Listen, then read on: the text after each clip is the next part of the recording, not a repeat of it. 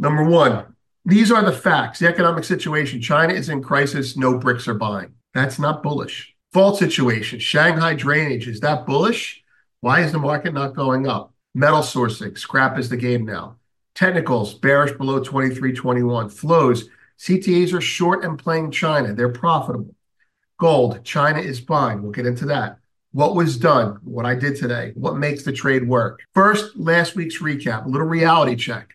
Last week, I said the basing action will occur if Friday's closing price is 23.76 or higher. Spot March, basis March, I should say.